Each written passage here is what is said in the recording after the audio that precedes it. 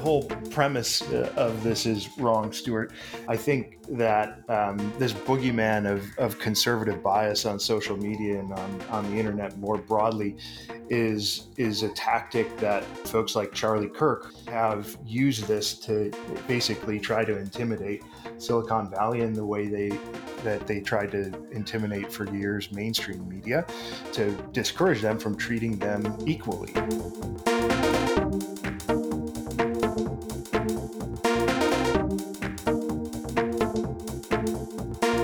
Welcome to episode 310 of the Cyber Law Podcast, brought to you by Steptoe and Johnson. Thank you for joining us here in our homes as we record this during the lockout. Or lock-in. We're lawyers talking technology, security, privacy, and government, and the views we express here do not reflect those of our institutions, our clients, our families, those who are forced to listen to us while we record this. Joining me today, Nate Jones, co-founder of Culper Partners, formerly with the National Security Council and the Justice Department. Paul Rosenzweig, dialing in from Costa Rica, the founder of Red Branch Consulting and fellow at the R Street Institute. Matthew Hyman, a senior fellow with the National Security Institute, formerly with the Justice Department. I am Stuart Baker, formerly with NSA and DHS, and the host and chief provocateur in today's program. We can't, since we're doing this during the coronavirus crisis, one of the hot tech issues is the extraordinary popularity of Zoom and the extraordinary privacy and security disasters that have dogged its path over the last few weeks. Paul, Zoom has had a number of problems, the most salient of which was that it scaled up over 1,000-fold in the course of 3 weeks, unexpectedly, and changed the entire demographic of its user base. I think it is responding pretty well and will be better. Some details. For example, Zoom was initially built for businesses to have large-scale meetings across many platforms. And as such, it was built for people who had strong IT departments that could figure their ways out. So a lot of its security implementation was optional. You could enable password protection. You could enable the waiting room to keep unwanted people out. You could disable screen sharing for everybody. Those were the default positions because that was the user base. Of course, we fast forward 2 weeks and we've got a bunch of kindergarten teachers trying to keep 30 unruly kids on board, and they set up Zoom meetings, or their school system sets up Zoom meetings with no security enabled. And naturally, the trolls, Zoom bomb it with pornography or hate speech or whatever. So answer is relatively simple. Make the security features default on. That'll make it harder to use for many people, but it's a relatively simple solution, right? Other problems, obviously, they oversold the strength of their encryption. In that, I don't think they were too much different than just about any other app developer, except perhaps, Signal. But everybody else says more about their encryption than meets the eye. The answer to that, of course, is to say less about it than you have in the past, and they've done that. And perhaps more to the point, unlike many people who just kind of say, here are your concerns, Zoom, at least initially, appears as though they're taking a lot of this very seriously. They've reprogrammed most of their engineering resources. They're going to get their asses sued by state AGs. They're probably going to pay some fines. But, I'll put it this way. I'm continuing to use Zoom. And I would encourage, I think that the New York school system de-zooming themselves is a gross overreaction that's going to do more harm than good in the end. That's my take on it.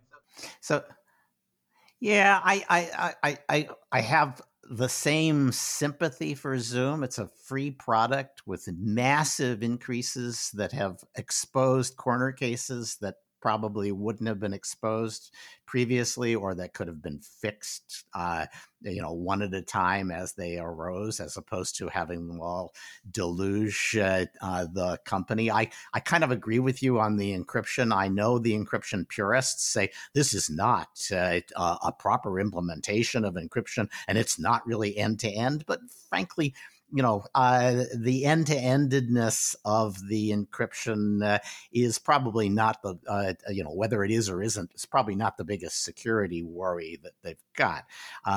Yes, they did a lot of developing in China. They sent a bunch of communications through China, claiming it was because they didn't have enough bandwidth elsewhere, and those are definitely problems. My favorite problem here is they had a feature that was meant to be kind of a convenience.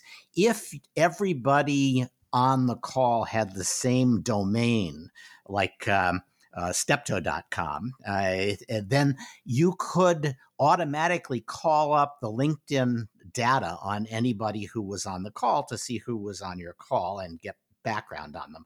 And that worked fine. Obviously, if the domain is Gmail or Hotmail or Outlook, you wouldn't want that to happen. And they had gone through and blacklisted a bunch of those domains, but they didn't catch them all. And it looks as though there were 2 or 3 domain providers in the Netherlands in particular who found themselves looking at strangers' LinkedIn profiles because they were using a public domain. And, all of those things strike me as suggestions that this is not a secure method to communicate with, and I wouldn't recommend it for anybody who's doing government work or anything sensitive. But if you're talking to your family, probably right. Exactly right. I mean, the one guy who really messed all this up is the Prime Minister of the UK, who had a screenshot of his Zoom with the domain name out there.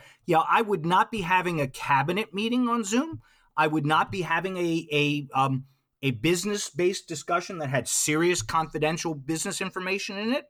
I certainly wouldn't be conducting, the coronavirus situation room meetings over Zoom. But, short of that, it remains, I think, a remarkably nimble product. It's pretty quality, and it's free, as you said, at least for the first 40 minutes. So there you go. All right. So let's talk FISA, because the Inspector General popped out a report that no one was actually expecting that has led to a FISA court order. Matthew, what did the IG have to say? Well, this is the follow-on to the Inspector General reports regarding the breakdown in the FISA process with regard to Carter Page, the former Trump campaign figure. And when they found those breakdowns in the 4 Carter Page applications, the Inspector General said, I'm going to look and do a broader survey to figure out if the problems that plagued the Carter Page applications apply to FISA collection in other areas. And he did that. He looked at 29 FISA applications. He found problems in all of them.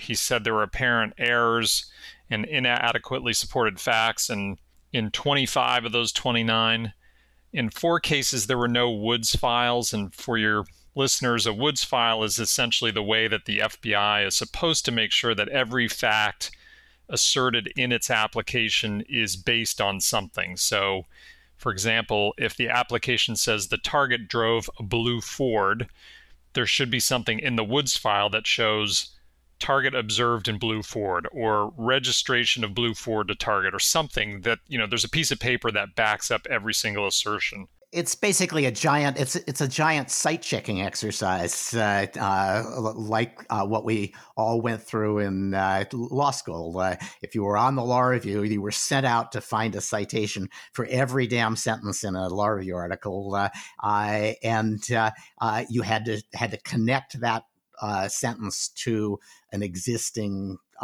piece of data or written product. Exactly. And it turns out, based on the Inspector General report, that the FBI lawyers, agents, and I guess some DOJ lawyers should probably not have been on law review because they failed in this effort.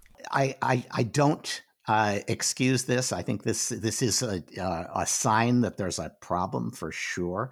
But it's also easy to overstate it, and I think the press is enthusiastically overstating it. What the IG said is, I didn't check to see whether there was data that supported these statements. I didn't check to see whether the mistakes I found were material, made a difference at all. And I did not check to see whether there were omissions or failures to include information that I thought was material. Two of those three things that he didn't check could turn out to dramatically reduce the seriousness of some of these gaps. That's exactly right. And he talked about the fact that, there was a broader range of compliance checks that DOJ routinely does. And he says many of the, and he recounted how many there were, and there were hundreds of those where the DOJ found something wrong, but ultimately determined the issue was not material enough to bring to the court's attention. And so I suspect a lot of what's going wrong in these applications, and we don't have the benefit of looking at them and doing kind of the analysis that you described, Stuart, is, a lot of times there are things that are wrong in applications, but it's something like a statement that read as singular should have been plural. They can be, these applications are extremely long, extremely detailed. And the other thing that I think people need to keep an eye on is the fact that these are fast-moving national security investigations. So the idea that there could be some slight error or minor error in one of these doesn't shock me, nor does it tell me that there's something fundamentally broken around the process. And I just think we need more information before we can make that assessment. Yeah, I think, for example, if the affidavit says it was a blue Ford and the supporting information is a witness statement saying, I saw a dark colored Ford come around the corner, you might say, okay, that's wrong. But who cares? Right. So we don't really know how serious this is yet, notwithstanding, this is not a good thing, but it's early to make a judgment, notwithstanding all the judgments being made. Judge Boasberg put out an order in response to this that tells the Justice Department to give him an explanation of whether any of the affidavits that he relied on or the FISA court relied on in issuing any of these 29 orders were materially inaccurate. So he's actually asking the Justice Department to do what the IG was planning to do, right? Yeah, essentially that's right. I mean, or put another way, he's asking the Justice Department to certify that none of these things undermine the credibility of these applications specific to these 29. In other words, the Justice Department routinely does these compliance checks on, random sets of these. And what he's saying is, I want you to do this compliance check on this set and tell me that these things still stand. So that I had a little tweet storm over the weekend about this, in which I basically said he has asked for his answer on 29 cases by, I think, June 15, which is like 2.5 months. But there's almost 30 cases. That's like 4 days per case. In making a judgment that the IG wasn't ready to make, because materiality is hard, gaps and omissions are really hard, and to ask them to do that in the middle of the coronavirus crisis, when they can't easily go to work, and they sure can't work on this stuff over Zoom or really any remote system. You just do not want to be talking about these kinds of issues, handling this kind of data remotely at a time when, I'm sure that Chinese and Russian intelligence have a pretty good idea who would be asked to do this work, and are desperately trying to figure out how to get onto the modems of everybody. Yeah, you're exactly right, Stuart. The other thing that strikes me about it too is, in addition to the difficulty of executing the task, I've got to believe that the intelligence community is far busier today than it was on January 1st, because these threat actors that you describe always take advantage of vulnerabilities in any system. So putting aside they're trying to interfere with this work, of checking these applications, there's just more applications, I would suspect, trying to be put through the system because our intelligence community is on high alert around what the Russias and the Chinas of the world are trying to do to us. Sure, all the misinformation, not to mention, oh, yeah, there's an election. I think the judge, in his world, this is the most important thing, and that leads him to set tight deadlines, but he's just going to have to leave more time. And I hope that the lynch mobs that are out for the FBI don't interfere with his giving them time to do it right and time to do it securely. Yeah. Okay, so content moderation. This is my hobby horse. I can't help. I want to dig into this one because I think it shows us what's wrong with the content moderation, but I'm sure that Nate and others will disagree with me on some of the substance. But here's the incident that I'm focused on. Twitter deleted an account, shut down Rudy Giuliani's account because he had quoted a guy named Charlie Kirk, who runs Turning Point USA or is associated with them. And Kirk had said more or less the following, that hydroxychloroquine has been shown to have a 100% effective rate treating COVID-19. Yet Democrat Gretchen Whitmer is threatening doctors who prescribe it. If Trump is for something, Democrats are against it. They're okay with people dying if it means opposing Trump, which is harsh for sure, and not, as far as I can tell, strictly accurate.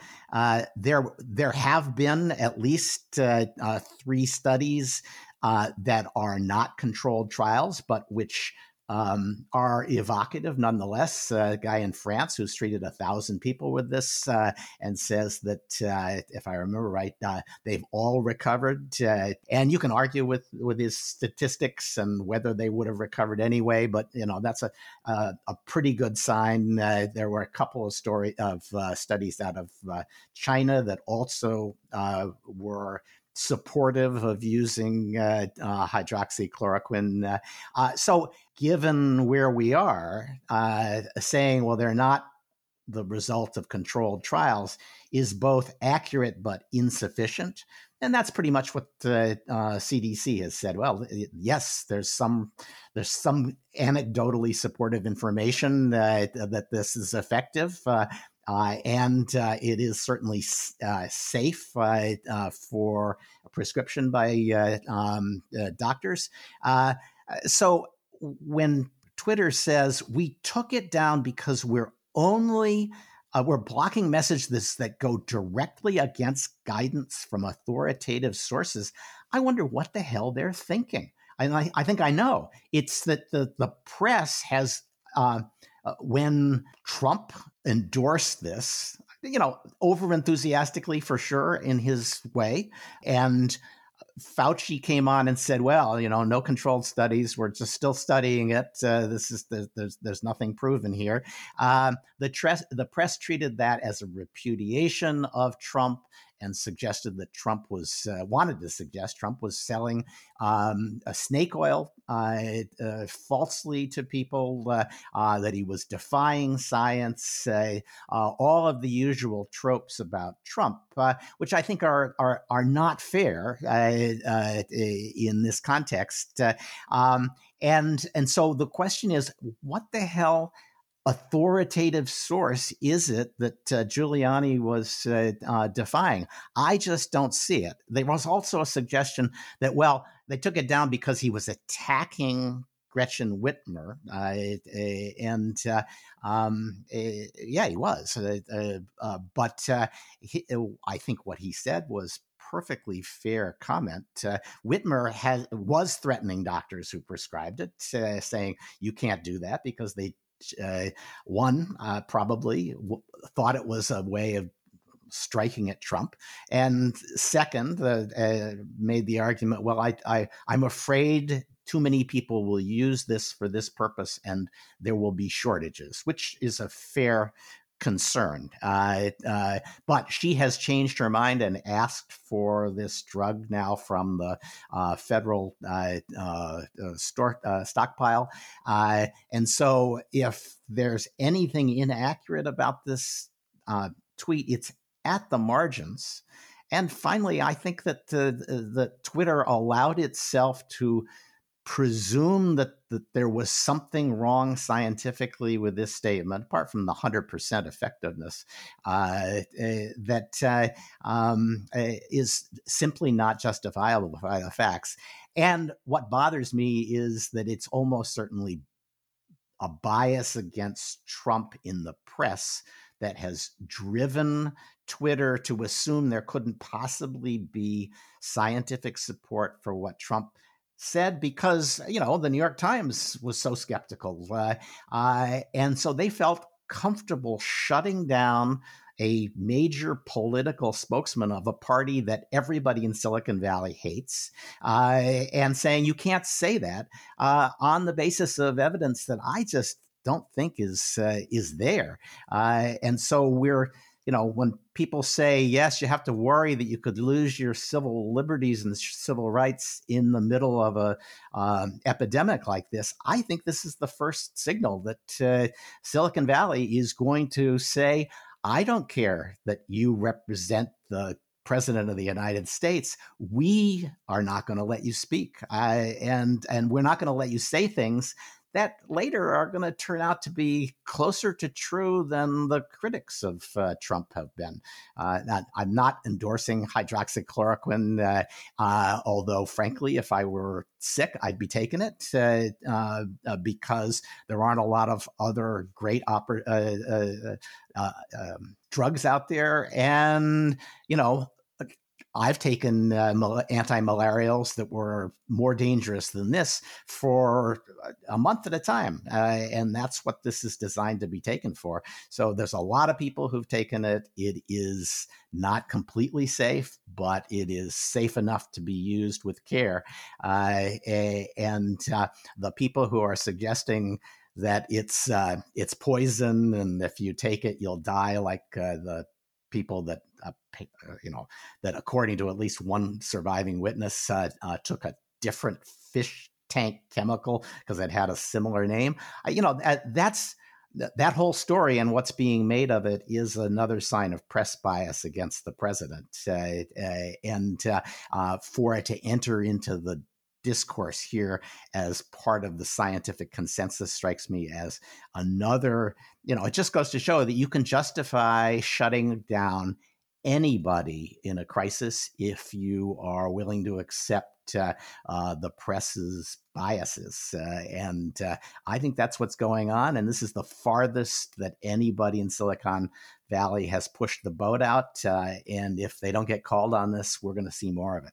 All right, Nate, that's my rant. You're free to tell me where I'm wrong. I think the whole premise of this is wrong, Stuart, as I think you know.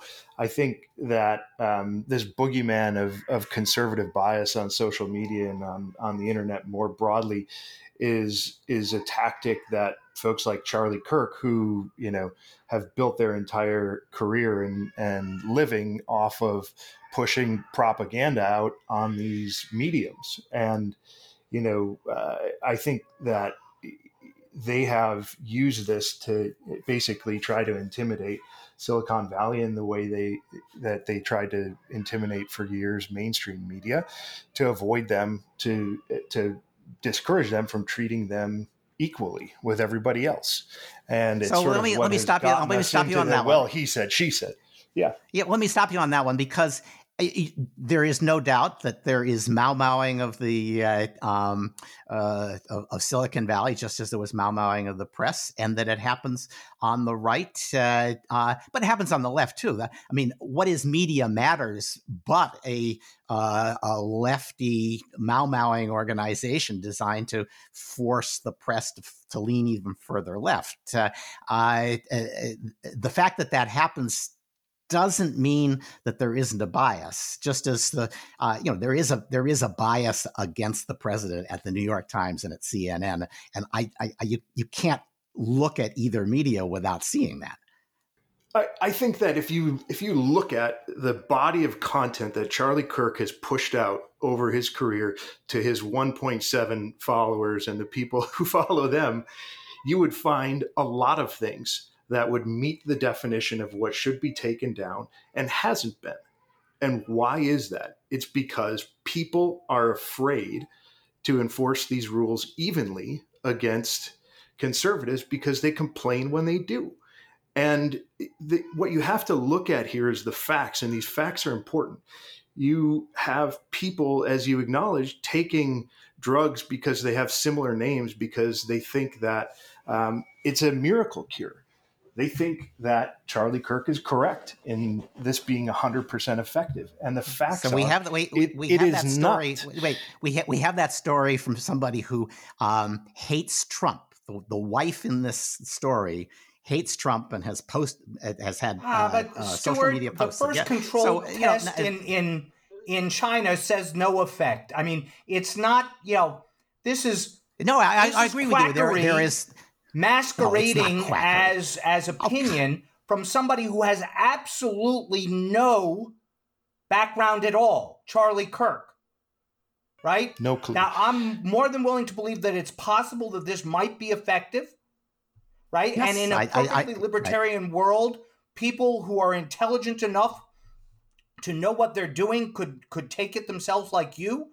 But the entire reason we have the FDA is because that's not reality. And Charlie Kirk is reality. The FDA has said go ahead for Twitter to take down things that may very well get more people killed than save them. So the FDA has said, and that was pretty clear from what Fauci said the first time this came up. The FDA has said, yeah, if a doctor prescribes it, you can use this for that purpose. Everybody. I mean, I think the FDA would say that about virtually every controlled substance that doctors are allowed to provide, right? And that's the point. But what Charlie Kirk and others are doing here is encouraging people to go encourage their doctors to prescribe this to them when they don't need it. They're going out and looking for other sources of these kinds of things to obtain this stuff, and that's dangerous. So now what we're saying is, and what these studies have shown is not that it's effective. They've shown that when it's prescribed by a doctor in combination with a variety of other treatments, it's helped to address some of the symptoms of COVID. So we know very little about this at this point, but he's out there saying it is 100% effective at getting rid of this. And that is absolutely untrue at this point. There is no evidence to support that. And he's out pushing this to people who aren't informed and posing as somebody who knows something about this, which, as Paul said, he knows nothing, which is true of virtually everything he tweets out on his account. Again, are you following him? Because I've never seen his stuff. But no, but I pulled it up because I knew we were going to talk about this morning, and it is 100% garbage. And so, but this is what they chose to shut him down on, right? They said we have more leeway to shut him down on this. Better late than never. Well, I guess the argument that too many people will see this and might be persuaded by it, even though it's kind of over enthusiastic, that the answer is that Twitter should not allow them to see it. Not over enthusiastic, Stuart. Killing. I mean, I'm on Charlie Kirk's webpage right now, and here are the top 5 tweets. He is supporting Pastor Rob McCoy of Thousand Oaks, who is trying to continue to hold his services this weekend. His Easter Sunday, yeah. Yeah, right? He says Palm Sunday services should have gone along. That's contrary to every doctor, including Donald Trump. Yeah, right? And it's I don't defend that. I think it's stupid, but you're going to say he shouldn't be allowed to say it? I think he gets people killed. I'm not saying he shouldn't be allowed to say it. It's up, right? It's up. He's being allowed to. This is Rudy Giuliani who was taken down too. It's not here. Just Charlie Here Kirk. is Democrats, here's one against China has been given a seat on the UN. Well, actually, that one's probably pretty reasonable. And it's complicated. Here's one. Alleging without evidence that the virus has come from the Wuhan Institute of Virology in China, right? Stop using Zoom immediately. Any tech company that aligns with China must be excommunicated, right? Look, I'm not sure he's wrong on that, or at least what he's saying. I'm not sure he's wrong on it as a statement. He's wrong on it as a factual matter. In that instance, he won't get people killed, so it's okay, right? I think even Twitter a broken did the clock right is right twice a day. Take down the ones that'll kill people. So I'm not sure how many of those things end up proving your case, because we probably agree with them or close on or reasonable people could certainly agree with them on Zoom. And several of the others I thought came out plausible enough. And they took down Rudy Giuliani as well, who's not, as far as again, I don't follow him, so I don't know. But this is where they chose to fight. And it was because it was an attack on a Democratic governor, and because it was praising as effective hydroxychloroquine, which is not wrong. I mean, 100% effective strikes me as probably not correct. It's wrong, yeah. And to suggest that the studies are unanimous, which she doesn't say, but which would be a reasonable interpretation of this, is also wrong. It's a possibility, and in a world where we're grasping at straws, possibilities deserve very careful examination. And for the governor of Michigan to say you may not prescribe this sounds more like trying to score points on Trump than to take care of her constituents, and that is his ultimate point here.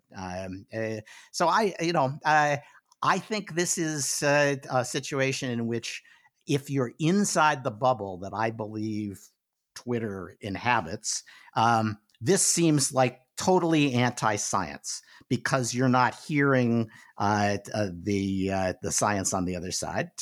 And when the science that you happen to hear in your bubble is the science you treat as authoritative, you're going to end up engaging in very biased censorship of speech. Nate, last word, and then I'll move on. Well, I think that if the folks who were responsible for conducting the studies you discussed a minute ago were to tweet out accurate representations of what they found, Twitter would leave that up. And as you've said, the Charlie Kirk tweet is not accurate, meaning it is false, the way it is representing the results of these studies. So I think Twitter is responsibly trying to protect people from this type of misinformation and propaganda. And I don't think it's about a Democratic governor. I think if the Democratic governor had not been mentioned, they would still take something like this down. And I think it's the responsible thing to do at this point, given the significance of the potential consequences. All right, Nate for one welcomes our new tech overlords. All right, Matthew, who's going to get us first, Twitter or the Saudis? We're neck and neck, Stuart. Based on your take on Twitter, I think you would say it's a close horse race. But yeah, there's a story that came out saying that the Saudis are suspected of using text message information requests. So there's a global messaging system called SS7. That's what sort of organizes data and text messaging when people are traveling with their phones around the world, and it allows, so if you're signed up with Sprint and you go to Saudi Arabia and you're texting people, Sprint wants to know what you've texted and how much, so they can figure out roaming charges. In this case, they're saying it's the opposite story. The Saudi phone services, are routinely pinging U.S. carriers to get information about Saudi nationals traveling through the U.S. And experts that have looked at the pattern of requests, and more importantly, the frequency of requests, say this is essentially a stealth surveillance operation, because if I keep pinging Verizon and AT&T and Sprint and others for information, I can build kind of a picture of where you're going, in a city or in a place. And so there's some concern that the Saudis are using this as a way to track dissidents and others that they're nervous about. And nobody says, I mean, that this is how SS7 works, and it would be hard to come up with a new system that involved roaming and had charges like this without providing location data. So what we're really being told here is not that we should be shocked the Saudis are spying, but that they're spying so much, because no one's going to be able to stop location espionage. All they can do is try to hold it down to an acceptable minimum. I think that's right. And, I think it's also a reminder, whether you're up to something nefarious or you're not, this little gadget you carry in your pocket reveals a tremendous amount of information about you. And that's the trade you're making for all the conveniences it delivers. So if you are not wanting to be tracked, don't carry a mobile phone. Or if you're not wanting to be tracked vigorously, carry a burner phone that you get rid of. All right. Paul, this was an interesting lawsuit by a bunch of what used to be called testers, people who want to test various private sector operators for race or gender or age bias. And they filed this lawsuit against the Justice Department saying, we want to go in and violate the terms of service of a whole bunch of online companies offering services of one sort or another. We want to sign up and pretend to be African American and then look exactly the same except white, et cetera, do the usual tester thing. And we're going to have to use fake IDs, and that's a violation of the terms of service. And we want to know that you're not going to prosecute us for violating the Computer Fraud and Abuse Act. How did that end up, and do you agree with it? Yes, this is exactly as you described it, Stuart. A lawsuit in the District of Columbia in front of Judge John Bates, one of the smarter judges around, about the scope of the CFAA. And as you said, they were going to use to violate the terms of service of a bunch of websites, mostly by lying in their submissions to the websites, which is exactly what testing entails. And the question broadly writ is whether or not the Computer Fraud and Abuse Act criminalizes such lying. The statutory language says access without authorization or in violation of authorized limits.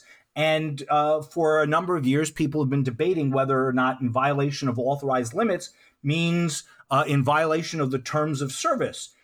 So, at its extreme, if Facebook says that if you're under 13, you can't have an account, and you lie to get an account by saying you're 14 when you're actually 12, in theory, that would be a CFAA violation if you extended the terms of service language that far.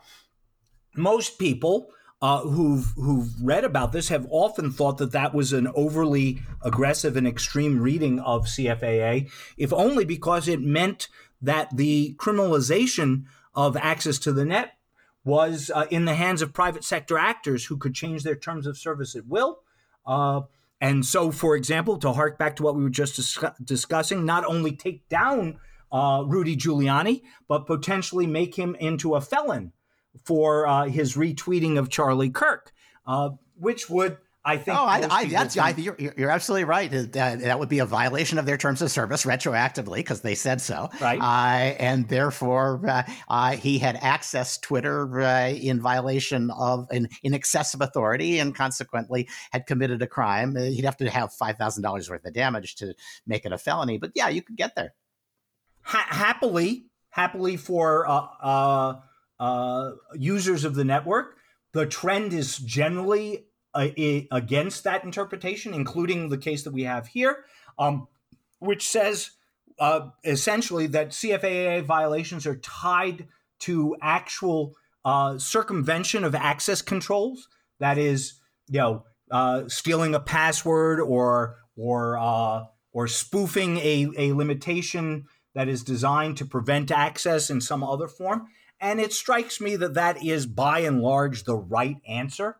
Whatever we may think about, not letting Charlie Kirk or Rudy Giuliani or Gretchen Whitmer have access to Twitter in some instances, I think we could all agree that criminalizing it has probably gone too far. And so the court interpreted the CFAA as restricted to what we might call the technical means of illegal access rather than violating subjective terms of service, and dismissed the pre-enforcement lawsuit as moot, since it said nobody's going to be able to prosecute you for that, which I think is probably the right result. So here's I'll tie it back as well to the earlier story. This means that, and I address myself here to all the foundation executives who happen to listen to this, and I'm talking about you, Hewlett.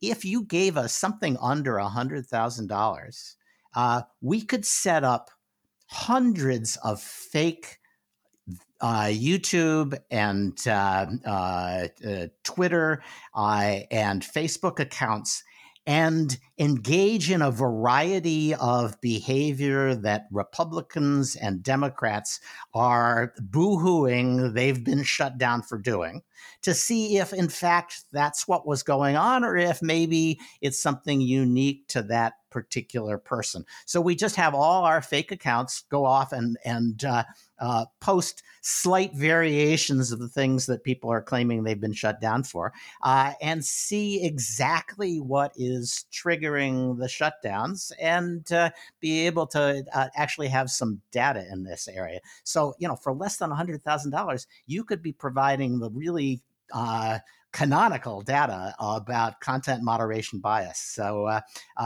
call the R Street Institute, and both I and Paul will be back in touch with you. Although we'll do that program for you, Hewlett. Right away. Stuart and I will be your principal investigators. All right.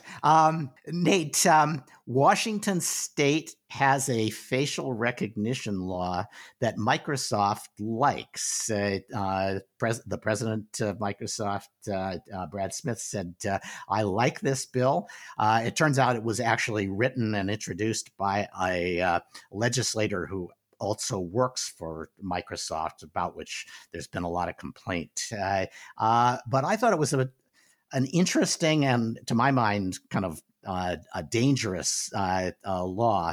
But you probably, you live with it. What do you think its impact's going to be? Well, I guess first off, I would say I think that this is a positive step with the knives out for facial recognition, despite its potential benefits, particularly among the privacy community.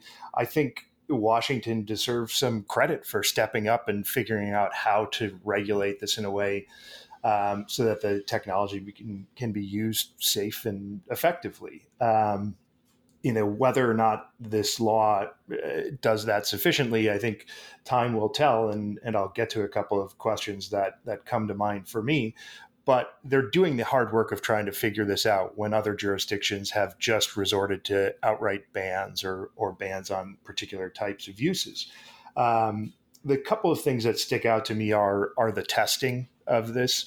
And basically, there's a recognition both in the private and the public sectors that there's a risk that because of who's building these things and how they're built, that they could have biases built into them. And I think this is a positive step. Basically, what the law says is that technology companies offering these services have to, before going to market, open them up to testing by third parties. And I actually think that this is a good thing to try to push technology companies in the direction of ensuring the effectiveness and accuracy of these types of technology. The $1 million question for me here is ultimately who's going to be testing these things and how effectively are they going to test them? Depending on the types of tests and models they run against them, they may miss biases. They may, inaccurately flag problems that aren't actually problems. And so, outsourcing this kind of stuff to independent third parties could be a good thing, but there could be some hidden costs that we only find out about further down the road. The second thing that jumps out at me is again a bit of a double-edged sword. I think there are some protections for civil liberties in here, some transparency and accountability provisions that again are positive, but they are all directed at the public sector. And while I wouldn't argue the public sector should be exempt from these things, I think it's a good thing to apply these types of protections and safeguards to them. This won't only be used by the public sector, and there could be uses by the private sector that are equally as harmful to individuals. And I think that governments and civil society organizations should continue to be out on the lookout for those kinds of things, and help to ensure that private sector use of these types of technology isn't being used to discriminate or disadvantage certain people. Yeah, I think people who are a little more cynical than you and I might say that the thing Microsoft likes best about this bill is it only applies to state and local government agencies. And that's, which is not a market that anybody's going to make a boatload of money on, or at least not somebody the size of Microsoft. So it heavily regulates state and local agencies and does nothing about the private sector. Your suggestion that there's going to be problems with the testing, I think, is addressed, maybe over-addressed, by the creation of a commission that is extraordinarily heavy on advocacy groups and identity groups of all sorts who are supposed to decide whether the testing is adequate. And to my mind, that's the real problem with the bill, is that it assumes that something is unfair if it has a disparate impact, if it is not equally efficient with respect to all favored identity groups. It more or less describes them that way as they don't use the phrase favored, but it is distinct subpopulations defined by race, skin tone, ethnicity, gender, age, disability status, or other protected characteristics objectively determinable or self-identified by the individuals. I think this is their effort to bring transgenders into the group that would be protected by this. And that's the problem. It identifies a few subpopulations or identity groups that are current favorites on the left and says you cannot have an impact on any of these groups because that will be unfair. And if you have a disparate impact on these groups, you have to fix it. Now, it doesn't tell you how to fix it, but there aren't a lot of ways to fix stuff. Now, it's particularly weird in this area because you're just trying to figure out who this person is. And if you fail because you're not good at identifying people with darker skin, it's not even clear whether that's good or bad for people with darker skin. But then they ask, well, how would you fix that? I think it has to be that in order to make sure you're not going to have a disparate impact on people with darker skin, you have to ignore what you think are probably good identifications of people with lighter skin, which is just weird. But that I think is where this is pushing everybody, is you have to build a quota in the back door of your system to make sure that it is as harmful to every group as it is to the most disadvantaged group by errors in your technology. And I will just recall Zoom's problem in that they had a disparate impact on people in the Netherlands and their privacy because they had failed to realize that there were these domains in the Netherlands that were widely used, but which were not individual companies. If I'm guessing that no one is going to say the Dutch are a distinct subpopulation that we have to be specially worried about, but it's just these are mistakes that happened, and I think it's more appropriate to treat them as mistakes than to treat them as giant invocations of apartheid from the ages past. Yeah, I mean, I'm a little less cynical about this than you are. I mean, I think there's an incentive for these companies to ensure that their facial recognition technology is as accurate as possible, right? Making it uniformly crappy across races or genders or other categories isn't really going to help them sell it at the end of the day. And so I think the incentives will be for them to bring up the places where they're having problems and do better. And that involves, making sure that they're incorporating more photographs of African Americans or other. Don't forget the Dutch. Don't forget the Dutch. Women or Dutch or into their testing and into their AI models to make sure that they're as accurate in identifying them as they are in Caucasian people. And so I'm a little bit more optimistic about its chances to encourage industry to move in the right direction and improve some of these problems. And you're right, there are some safeguards on the back end through this commission, but because those people are not, by and large, technologists and data scientists, they're ultimately going to be heavily dependent on the findings of these third parties who are actually doing the testing to make their judgments. And that's where I think there are some potential problems in the long run if you don't pick the right people to do that. This feels more to me like environmental impact statements, which were adopted as a requirement and a perfectly sensible one. You ought to know what the impact of your public project is going to be on the environment, but which turned into a massive litigation scam and effectively a roadblock for any politically controversial public activity. The requirements for testing here are quite stringent, and it's going to be very hard and very expensive to meet these requirements, and very few people are going to do it just to sell stuff in Washington. So my guess is this is a ban by a different name, or it will turn out to be a gradual ban as people come to realize through a bunch of litigation just how much they have to do. But we'll see. Okay. All right. Matthew, the WHO is getting hacked and probably not just by one nation. The question, I think, is who's not hacking them? Because it sounds like even the second team is getting into the act. Yeah. So the Iranians have been caught apparently trying to hack WHO with phishing attempts. And you're right, Stuart.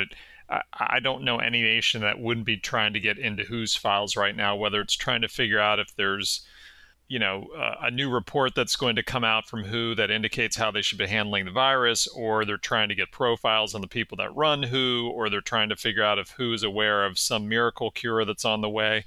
It's obviously, a rich target in the current climate, and the Iranians appear to be in on the act. And they're not the only rich target. Marriott is hacked again. This is not the first time they've been hacked, right? They lost a bunch of data and announced it in the middle of the coronavirus when probably nobody's paying attention. Yeah, according to the reporting, 5.2 million customers were exposed. Didn't expose super sensitive information like passport numbers or credit cards, but it did give. The hackers did access names, addresses, birthdays, email, phone numbers. And you're right, this comes on the heels of a really huge breach that Marriott experienced within the last 18 months. And so it's already going through the ringer with regulators in the UK and other places over that one, and it's just going to get worse from here. And it's sort of surprising that Marriott didn't really get its act together after the last event, but it shows just how difficult some of these problems are to fix. Yep. All right, and to close the discussion, just to update you. From the discussion about the Singapore app that we had in the last episode, I've heard from some folks. I wrote it up on Lawfare why I thought this is something we ought to be doing, and I have heard from other folks who were, reasonably significant players in the emergency responder field that there's at least one, maybe more than one team at a couple of high-tech universities working on trying to develop an app that would essentially allow people to know retroactively if anybody they've been in touch with in the last 2 weeks, that is to say in contact within 10 feet, has been tested as positive. I'm really hopeful that we're going to get to that, because I think we're going to be in for testing for many months as we try to bring the country's economy back. And knowing that you'll get quick warning that you might have been infected is going to be one of the reasons why people are going to be willing to come out of their homes. So I'm hoping that this will come along soon and hopefully in an open source and nonprofit form. Nate, thank you for being such a good sport. Also, thanks to Paul Rosenzweig and Matthew Hyman. This has been episode 310 of the Cyberlaw Podcast, brought to you by Steptoe and Johnson. Send us feedback at cyberlawpodcast@steptoe.com. Suggest a guest, and if they come on, we will send you our highly coveted Cyberlaw Podcast mug. Rate the show, leave us a review. I just got a review from Grid W of Australia, who says, I've been listening to this podcast for a year and very much appreciate the in-depth conversations and technical expertise of the host and guests. I find it refreshing to hear positions and arguments of people with other values and positions than my own. Well, Grid W, you got an extra helping this time. And it's helpful to get out of the bubble, but please have more diversity. And Grid W then makes a plea for more women on the show. Believe me, I resonate to that frequency, so we'll do our best. And thanks to everyone for listening. Please join us again next time as we once again provide insights into the latest events in technology, security, privacy, and government.